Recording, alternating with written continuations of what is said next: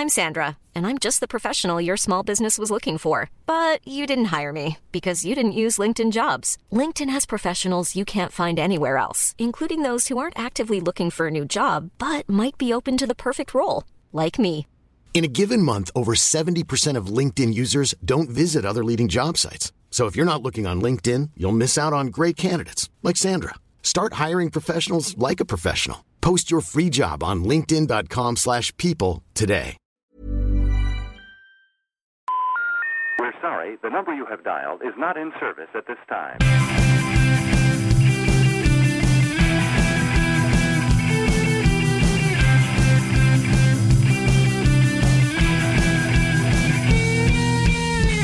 Hello, and welcome to the World Cricket Show, the world's favourite cricket show.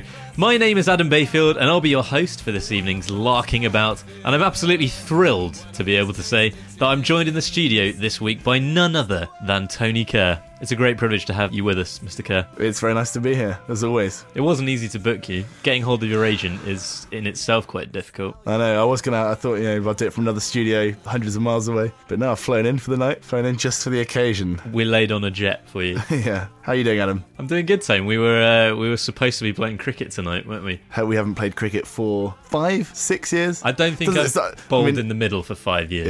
Yeah. No, but it didn't happen. It wasn't to be. It rained. Yeah, it's been absolutely lashing it down with rain in Guernsey today. And this cricket match that we had set up for the evening, meant to be the season opener. Yeah, like it didn't happen, but it didn't happen in an annoying way whereby the rain stopped. So we had to go down to the ground and there was a big pitch inspection. Months of preparation leading up, getting your body right just for that first day, for that first session. It's more the mental thing for got me. Downhill. You've got to get in the right frame of mind. And I've been, since about Saturday morning, I've been just mentally preparing myself for this first game of the season. And it's a real disappointment when it doesn't happen. Well, we've signed up to play for a team in the Guernsey Evening League this season. Well, I say we've signed up. You kind of signed me up. I'm not sure I've ever... In fact, I think you probably did forge my signature. I literally did because you're away. On the entrance form, because I didn't see one of those. Yeah, it's the illustrious Cobo Legends. Yeah, it's funny that because the team like Cobo is a place in Guernsey, and there's it's a very nice place in Guernsey. I think it's actually of the Guernsey cricket clubs probably the most cool. And we're playing for the Legends team, Cobo Legends. This would have been my first ever game in a Cobo shirt, and I've never played for Cobo before in my life, and I've gone straight into the Legends team. I mean, well, it begs the question: where do you go from there? Really? I mean, is it saying Legends as in Legends of Cobo, or is it just playing for Cobo who are legends? Like Cobo Legends, like as in well-known faces at the Cobo pubs and boozers, like Cobo nightclubs. And having said, saying it would be my first game in a Cobo shirt, the shirt that I've been given to play in is a double XL, which, as you know, is about 3 sizes too small for me. Yeah, you are vast. But what's quite funny is, we got given a range of kit. You got a double XL shirt, but then you got, I think, just a large, it's like sleeveless sweater. The shirt is double XL. The sweater is L. This shirt is just, I mean, you could fit another human being in here with me, I think. But then the jumper's got to go over the top. It's way too small, so I'm sort of the shoulders around. Are huge. You look like an American football player, really. It's like if Dynasty did cricket, I put the kit on, and as we were just stood around, you were just laughing. You're just laughing at me in front of my new teammates. You did look ridiculous. I think, Yeah, it was called off because of the rain. I get the feeling that you weren't too gutted about that. As we were driving there, you were sort of looking out the window, seeing the clouds building once again after a brief break in the rain, and going, "Oh, come on." Well, the thing is, I was like critically under equipped. You called me up asking to borrow a pair of wife rats, Yeah, which is not a conversation that you really want to be having at any point. Yeah, I've certainly got concerns about playing cricket again because, as you say, I don't think I've played cricket for 5 years. I don't even know who we were playing tonight. I've got no idea. But I wonder, would we have got into the composite 11? Anyway, right, we'll do a series preview next week of the Evening League Division 3 or whatever it is. Well, as you know, Tone, as long-time listeners know as well, I've recently had major knee surgery.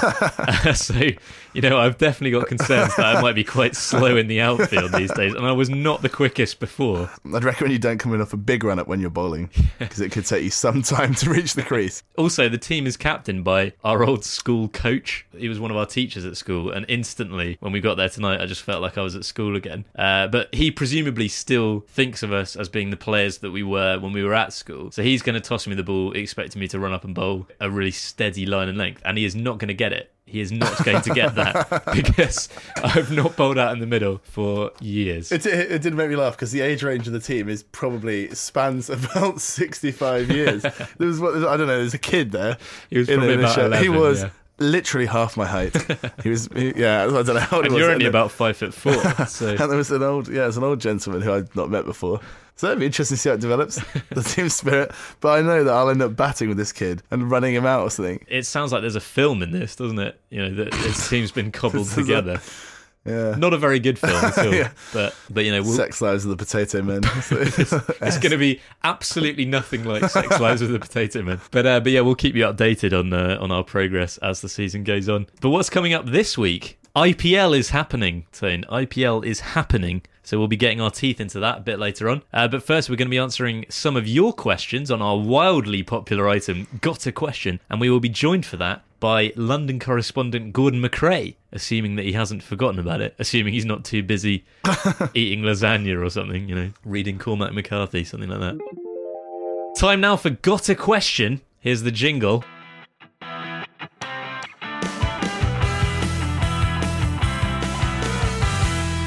On this item, we answer questions that are sent in to us from listeners. We've been joined for this on the phone by London correspondent Gordon McRae. How's it going, Gordon? It's good, Adam. How are you? Yeah, very well, thanks. I'm pleased you asked. What's the chat? What's the London chat?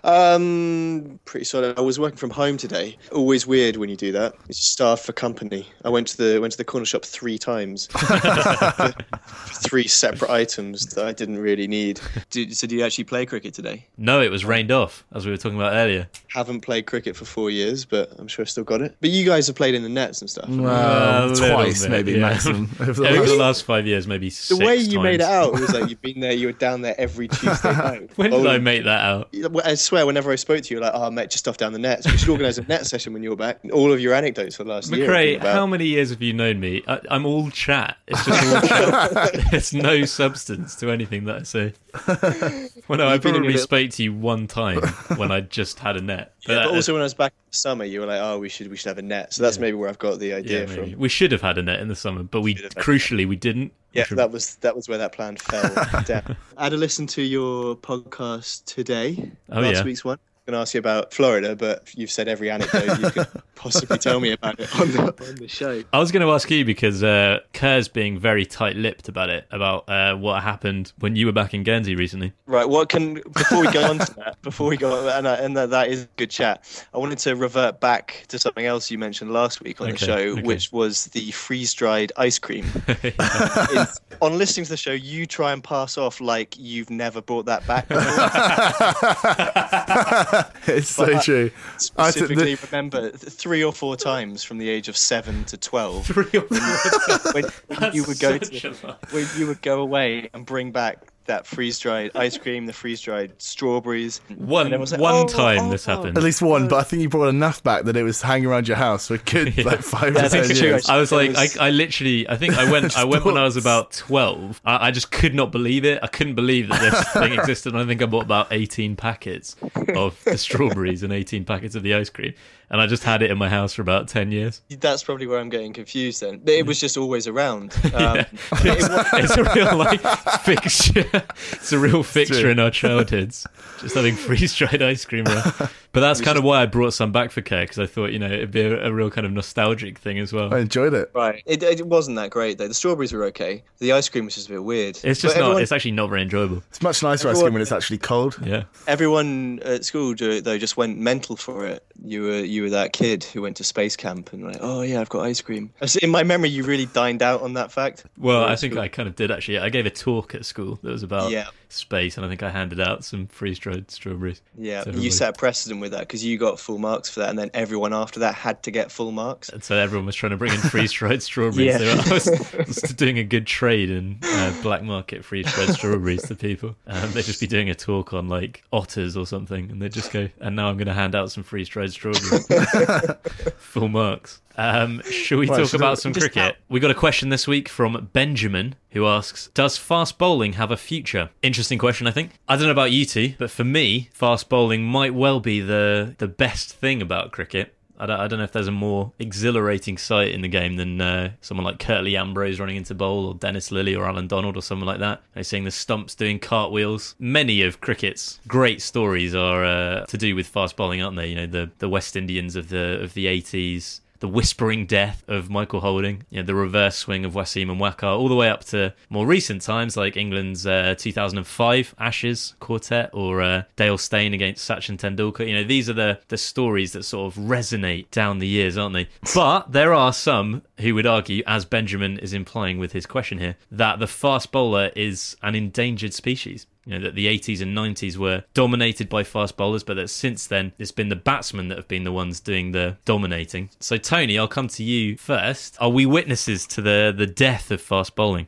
Well, if we are, then I think we're pretty culpable. And we should be punished because someone's got to do something about it. What are you talking about? Well, no, if we're witnessing the death and not doing anything about it, then the panda. We're as bad as the people. How can you do something about it? Well, by awareness. It's all awareness. Exactly. Set up a couple of committees. Bringing out the range of T-shirts about fast bowling. Wristbands. Right, there you go. That's what we need. Wristbands. Bowl fast. Because I think we have made poverty history now, haven't we? Some sort of viral video campaign as well. This is cutting edge satire, isn't it? I mean, this is just, when I say we, I do of course mean the authorities. Yeah, no, they shouldn't be allowing this to happen. But I actually think last few years, this year anyway, batsmen have been under big pressure, haven't they? No one's really succeeded in a big way. Someone's made sure the wickets are more even between bat and ball, for one. There are some good fast bowlers around now. Single-handedly, Vernon Philander maybe has ignited by millions of kids to a passion for fast bowling. And you look at leading wicket takers in the last couple of years: Anderson, Steyn. There are some good bowlers. It's not like there are no good bowlers. I don't think you could argue that it wasn't the case that a couple of years ago fast bowling seemed to be in decline. But Gordon, do you think that's to do with, was it just the fact that there was a kind of missing generation of fast bowlers, just a kind of blip, or was it down to the fact that pitches had gotten so much flatter, or was there something more fundamental going on? Well, presumably his angle for the question is that that fast bowlers are getting streamed off by the IPL and are just playing the shorter form of the game. But I don't know, I disagree, because I think with anything like fast bowlers and good batsmen, the whole thing is cyclical. The fast bowlers that you mentioned from the 90s, they sort of tailed off as we neared 99, 2000, and then there was What do you mean literally because they got old? New Year's Eve 99. hung them. I'm pretty sure it's something to do with Y2K. That's why that was happened. Everyone thought that Y2K had no effect. They thought it was all like a complete dumb screw, but actually, little did they know. We are hitting hard with the satire tonight, aren't we? Real topical humour. Y2K can. Okay, well, don't use those years as specific examples, but the whole thing comes in cycles, doesn't it? I think we're in a bit of a lean period for fast bowlers at the moment, but I don't think you can say that fast bowlers are a dying breed. There's definitely two issues that have kind of developed over the past 10 years, since the 90s, which is 12 years, isn't it? Which have had a negative impact on fast bowling. And one is the problem of player burnout, and the other is the rise of 2020. Those two problems go hand in hand. If I was writing a university essay about this, I'd probably use the word intertwining, because there have been quite a few fast bowlers, I think, in the noughties. There were quite a few fast bowlers that did come through that looked like they had the potential to sort of join the ranks of the greats, of the Ambroses and the Walshes, but they were undone by constantly getting injured. I'm thinking people like Shane Bond, Simon Jones, Andrew Flintoff. That wasn't workload. That wasn't IPL related workload. It's not IPL related, but it was it's definitely true that there's far more international cricket in the noughties and in this decade than there was in the 80s and the 90s. Even West Indies, I think, played something like 30 more test matches in the noughties than they did in the 80s, and West Indies play comparatively few tests compared to England or Australia. There is that kind of relentless treadmill of international cricket that has caused player fatigue to increase. And the thing now is that with the rise of 2020, any young fast bowlers that are coming through that are having this problem with burnout do have the option to just completely forsake Test cricket altogether and just play 2020, and they can earn more money by doing that, by just having to bowl 4 overs a day rather than 24 overs a day. And you have seen players like Lasith Malinga and Sean Tate decide to take that option. And the thing about the relentless schedule as well is that it does have a much larger effect on fast bowlers than on any other type of player, because the human body simply isn't designed to bowl quick, is it? That action just isn't particularly conducive to not getting injured. And if you're having to do that all the time at the kind of elite level in that intensity of international cricket, then players are going to break down, and they have broken down. So yeah, all of that did conspire to mean that a few years ago there were hardly any fast bowlers around of note. You know, you'd see names like Darren Powell, Saj Mahmood, guys that just wouldn't have been anywhere near international teams a couple of decades ago. You know, Michael Holding would have been turning in his grave at that point if he was dead. But do you think, as Tony was implying, Gordon, that maybe there is a bit of a revival going on?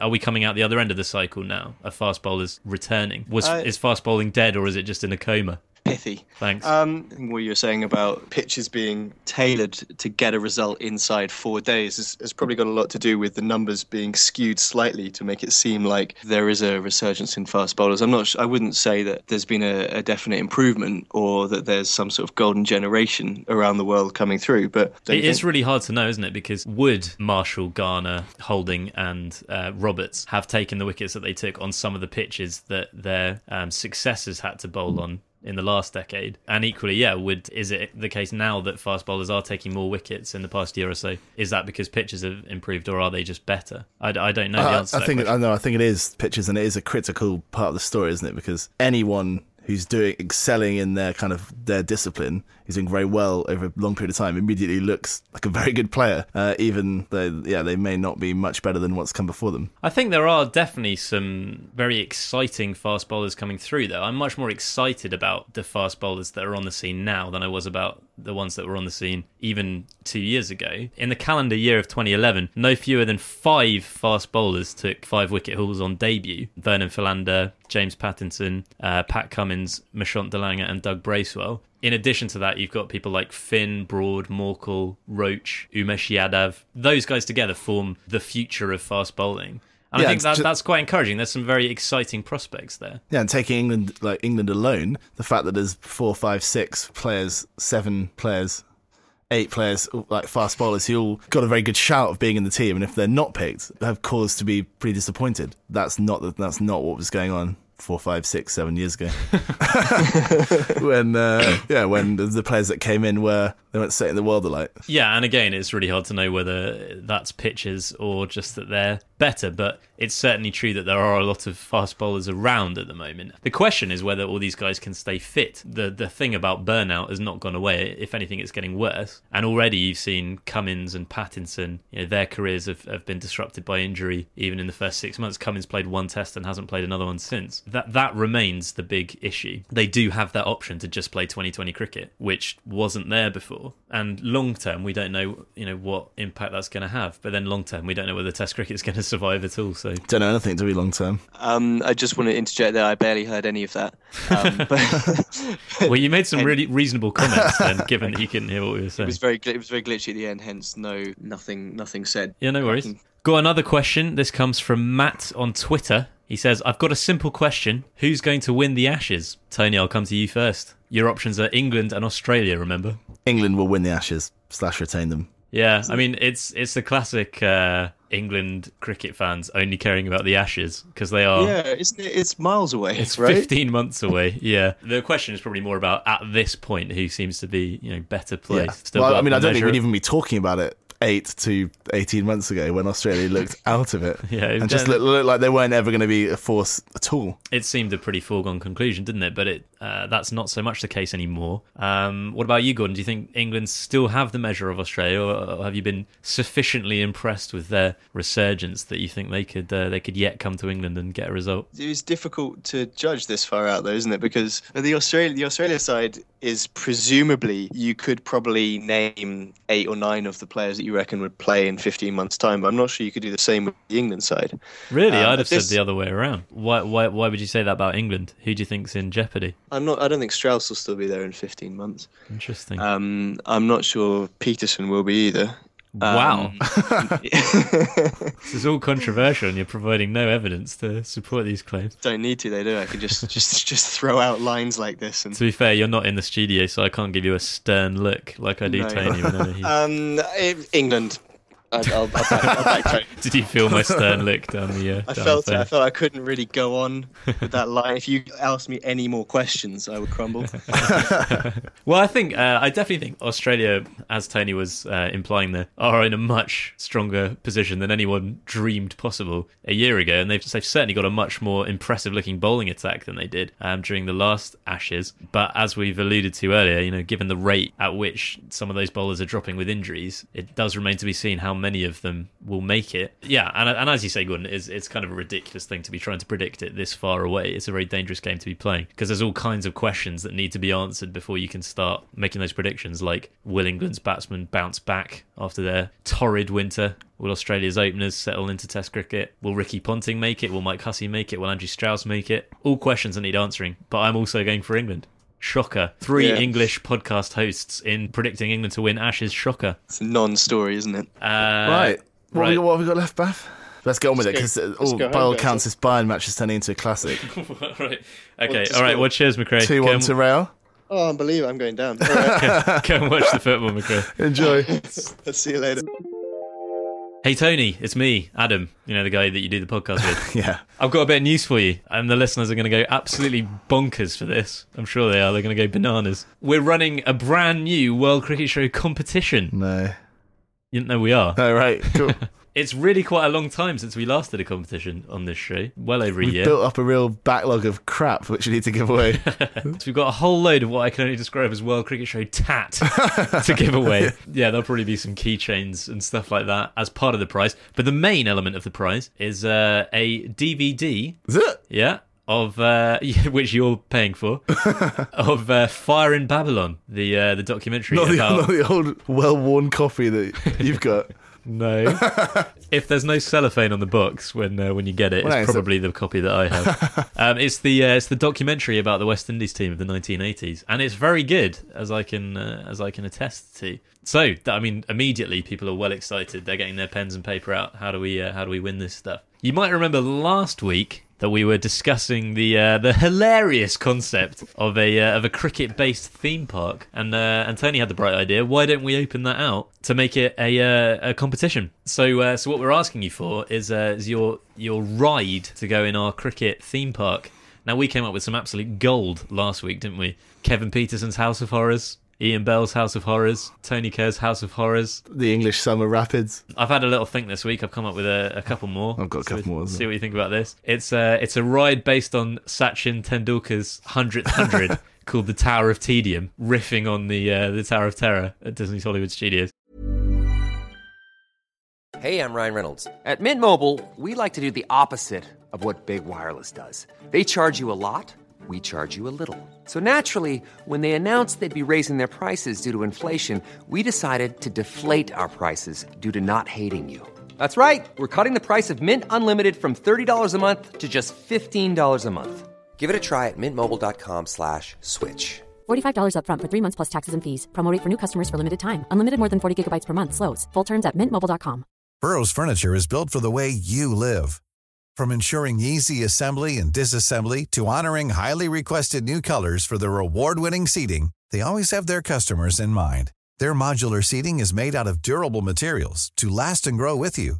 And with Burrow, you always get fast, free shipping.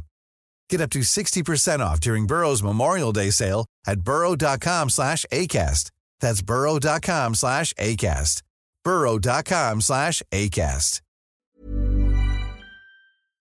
You spend absolutely ages waiting for the drop to come, and then when it does, it's slightly underwhelming. Botham's commentary sidewinder. It comes down on one side, then it comes down on the other. That's good. Obviously, the selection merry-go-round, stuff like that. Yeah, clean. You'd have Giles, a figure of Giles Clark just stood looking over the merry-go-round the whole time as it goes around. And I thought there might also be some scope for some movie tie-ins at this park. Well, like a Hollywood Studios. Yeah, kind of. But then I thought this, and I was like, oh yeah, we can have some movie tie-ins. I came up with one. My brain got as far as one. Philander Before Time. Now, nobody's even thought about the Land Before Time for about 17 years, but, you know. Pretty good. And I mean, that's really tapping into the zeitgeist, isn't it? The tickets will not be hard to sell. We're very much living in the Werner Philander decade, I think. I feel that we are. Yeah, what, maybe there's the IPL roller coaster. I don't know, I haven't got a name for it yet. But all I know is it goes on too long.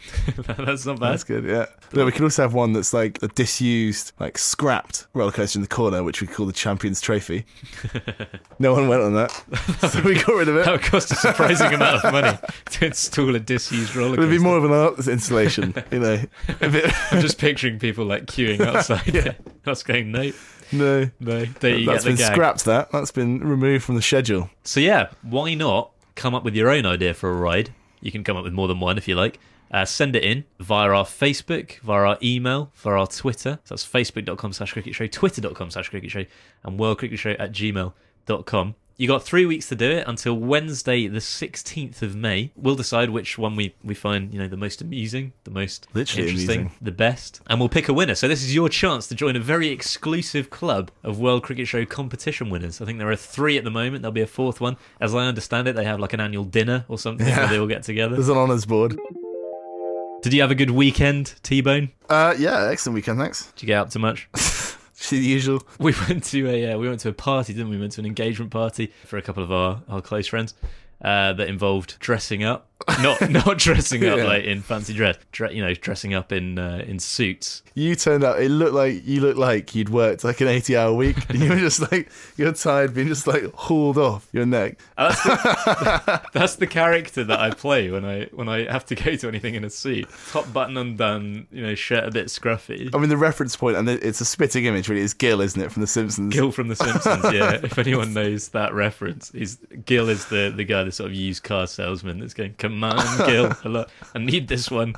But what's funny about that is that now, like, if anyone makes reference to it, I say, yeah, I've come as Gil again. But initially, the first time that happened, I had no intention of coming as Gil. That was just the way I looked. I was stood talking to someone at the party, and I looked across the other side of the room. There were loads of people in the way, and you were chatting to someone. You both kind of looked over at me, and then I saw you kind of fiddle with your top button and like pull your tie across, and then you both just burst out laughing, and then looked at me again.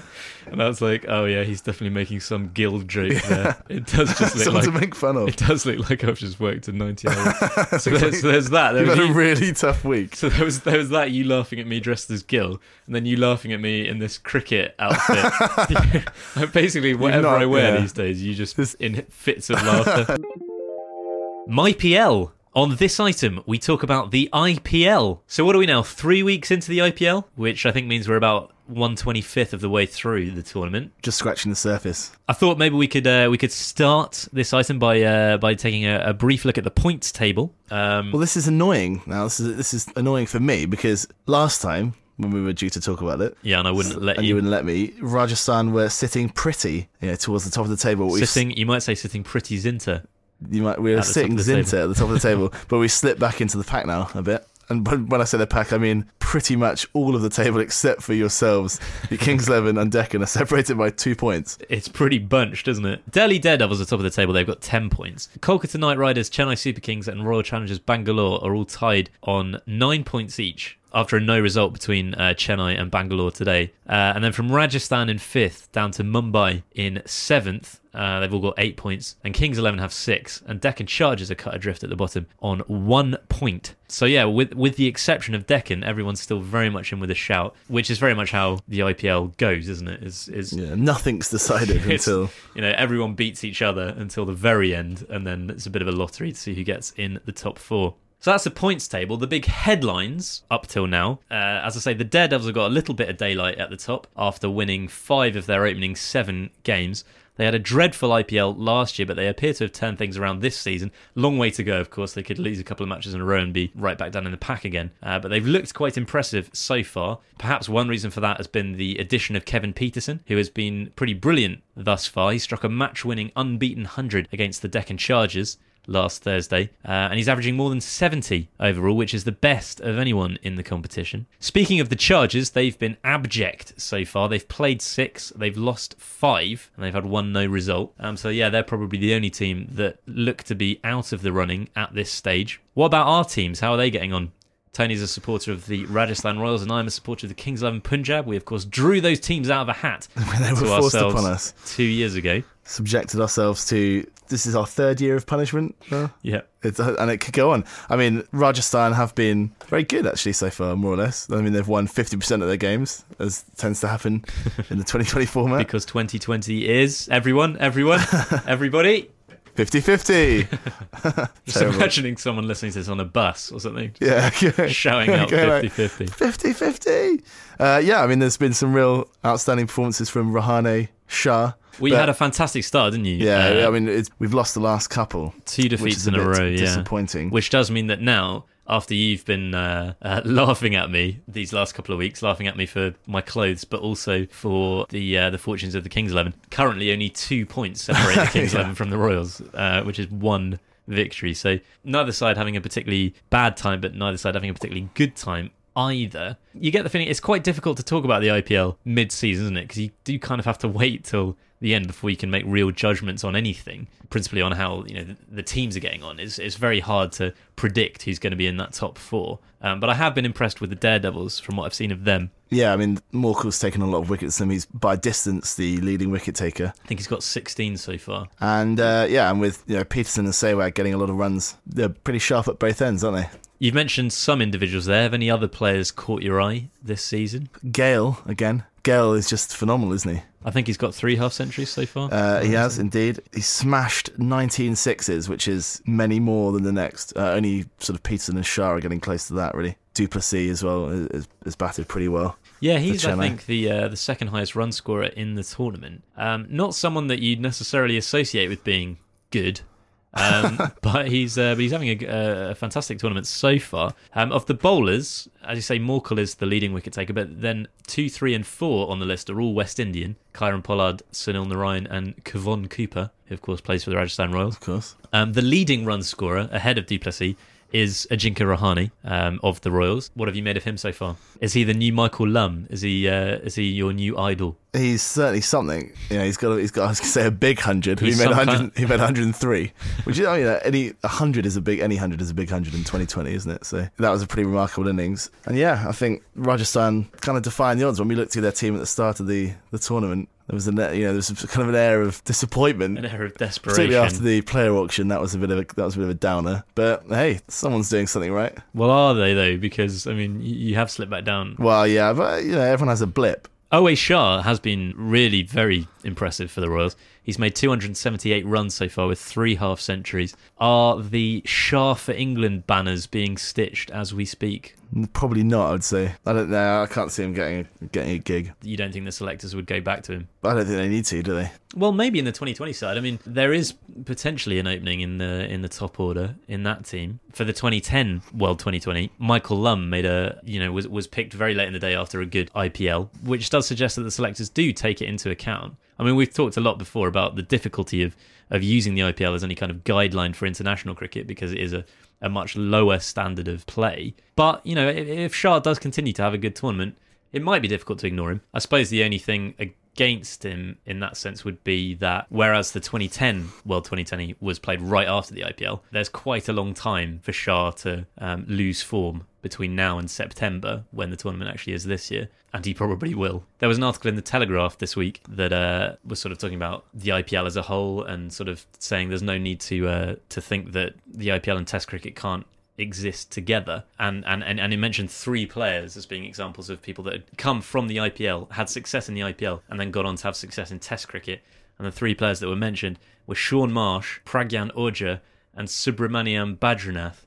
And I found myself thinking, have they had success in Test cricket? Yeah, I mean, it's defined the success, really. There are cases, aren't there? Ravichandran Ashwin would be one. notable example, although even then he's still got a lot to prove in Test cricket, but he's had a good start. But yeah, I don't know whether it is an enormously useful... Yeah, I think it is still early days, isn't it, for the IPL? You know, it's only IPL 5. You know, when it started, the players who were drafted in and, you know, bought in the initial auction, they're all of a certain age, and it was the best players that were available now. So it's going to take a while for young players to come through as with the IPL as their first kind of port of call. So yeah, I don't know if Shah has done enough in this tournament. He suffers from the fact also that, you know, the IPL doesn't necessarily have the biggest space in the you know, the kind of British press and British media, really. So he's fighting a losing battle. Most people wouldn't have noticed what he's done, and anyone who has done will have forgotten it by the time the next World 2020 comes around. Yeah, they definitely will have forgotten it. The side notes now, on which we discuss some of the more offbeat stories of the cricketing week. Got an article here from BBC News. Cheerleading goes native in India. This is related to the IPL, about which we've just been talking, as well you might remember. They continue to entertain the crowds at Indian Premier League matches, but Western-style miniskirts and lewd dance moves have been shelved by the team's cheerleaders. Two teams, the high-profile Kolkata Knight Riders and the Pune Warriors, have opted for inoffensive saris and less suggestive Indian-style choreography. Much like Lalit Modi, the former commissioner of the IPL, who oversaw the league's first 3 seasons and was subsequently removed amid allegations of corruption and nepotism, cheerleaders in hot pants have seemingly become a little too hot to handle. This is part of the effort to de-glamorise the IPL since the exit of Mr. Modi, says a senior official of Hanma MSL Communications, speaking on behalf of the CEO of Kolkata Knight Riders. The priority is on cricket. It is also true that cheerleaders are often the soft target of the moral police in India, the official said. This year, KKR have seen its cheerleaders dressed in garish purple and gold saris, dancing in rhythm with local drummers to the team anthem and Bollywood film music. The KKR management has also employed only local girls as cheerleaders in the current IPL, instead of using fair-skinned foreigners, the norm since the inaugural IPL in 2008. What do you make of that, Tane? You've never had a problem with the cheerleaders, have you? No, not strictly speaking. No, I mean, it can get a bit tedious when you're watching televised cricket, that every time a boundary is scored is the obligatory cut to the cheerleaders just leaping about. Just visually, it's a bit tedious. Well, cheerleading in general, I think, is pretty boring. I mean, I don't really understand the concept no, of it. I don't really. But also, there's something incredibly depressing about it when they're cheerleading in an empty or almost empty stadium, which does happen sometimes. I just think some of the presentation, of these kind of events is kind of a bit lacking in imagination. I don't know. You get the feeling it's some old codger or Lalit Modi or whoever. You know, when they're coming up with what's going to happen, they'll be like, yeah, it'll be cheerleaders, there'll be some music, when there's a boundary scored, cheerleaders, and then... Yeah, it is a bit unimaginative, isn't it? And there is something slightly uncomfortable when you think about it, with the fact that, that they have shipped in a load of American girls. I can see cheerleading, presumably America is they are the champions of cheerleading, if you like. So if you want the best in the world, if you want some cheerleaders and you want some good ones, you're going to go to... No, I don't mean looking. Yeah. I mean, literally as an art, if you like, bring in the best, but again, it's a bit distasteful. I apologies to any of our listeners who might be cheerleaders. I'm sure that we're massive in the cheerleading community. You say, oh, they must be the best in the world.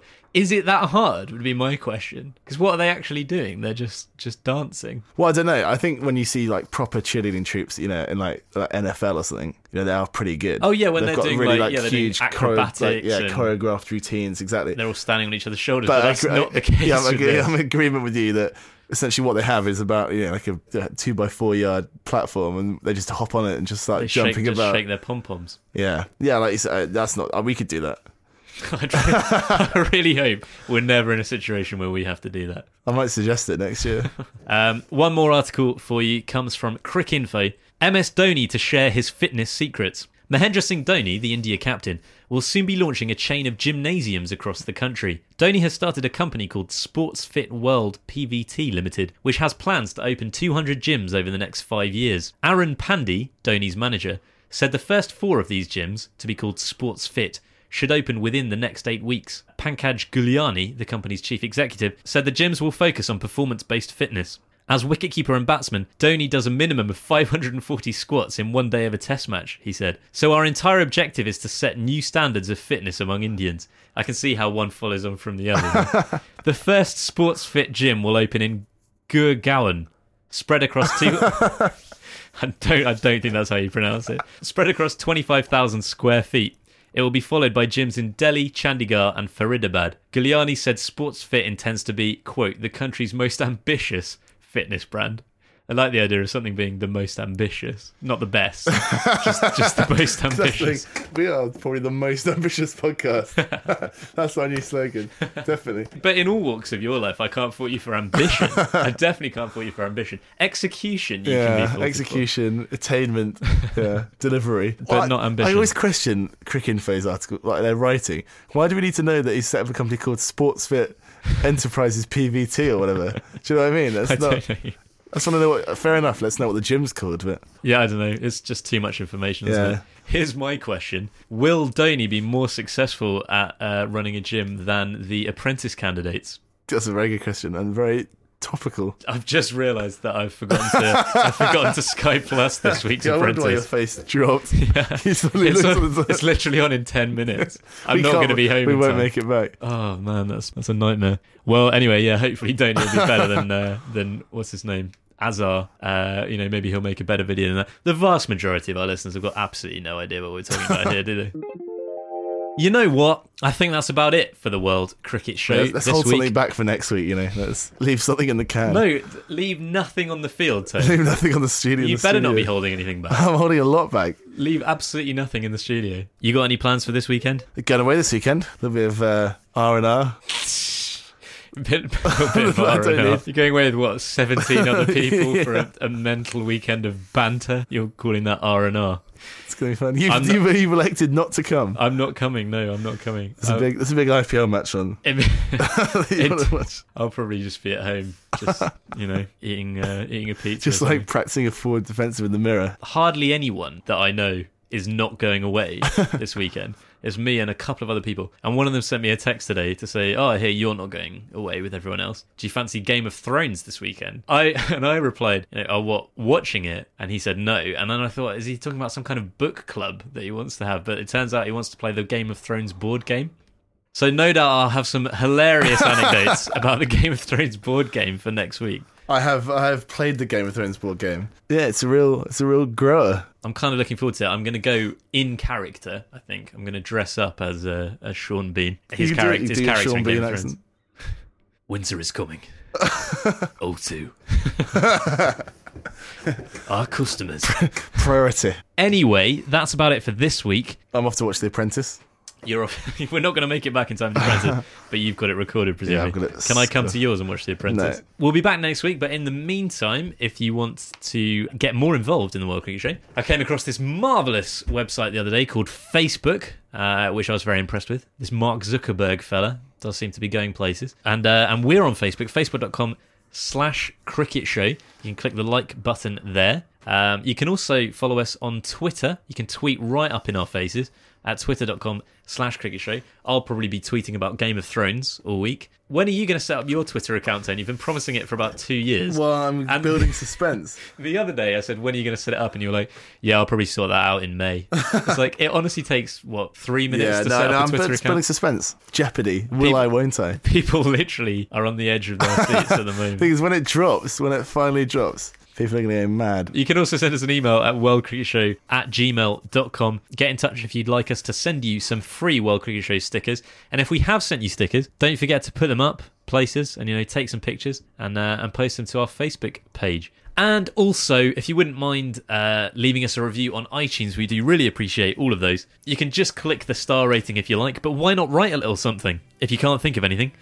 Just give us a shout, We'll write something for you. Yeah, you can just give us your iTunes login details, and we'll go write something up. And we'll sort that out for you, so no excuse not to at this point. Anyway, that's all for this week. Stay in school, boys and girls, and we will see you soon. Goodbye for now.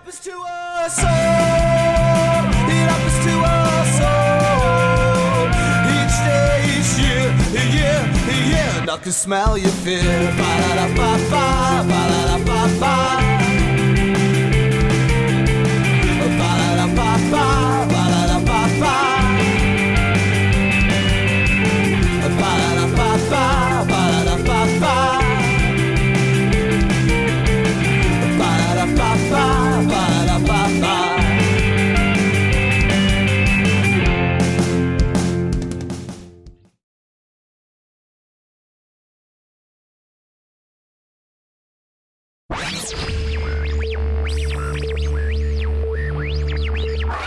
Hello, and welcome to the You world. just like the levels just went.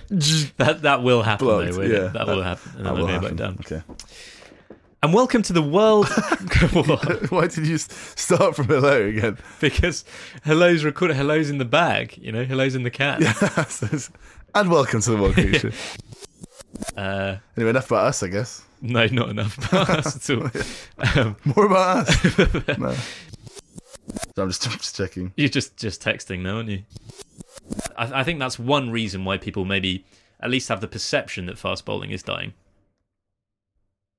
Good point, I thought. No applause there. Big gulp of water from Bather.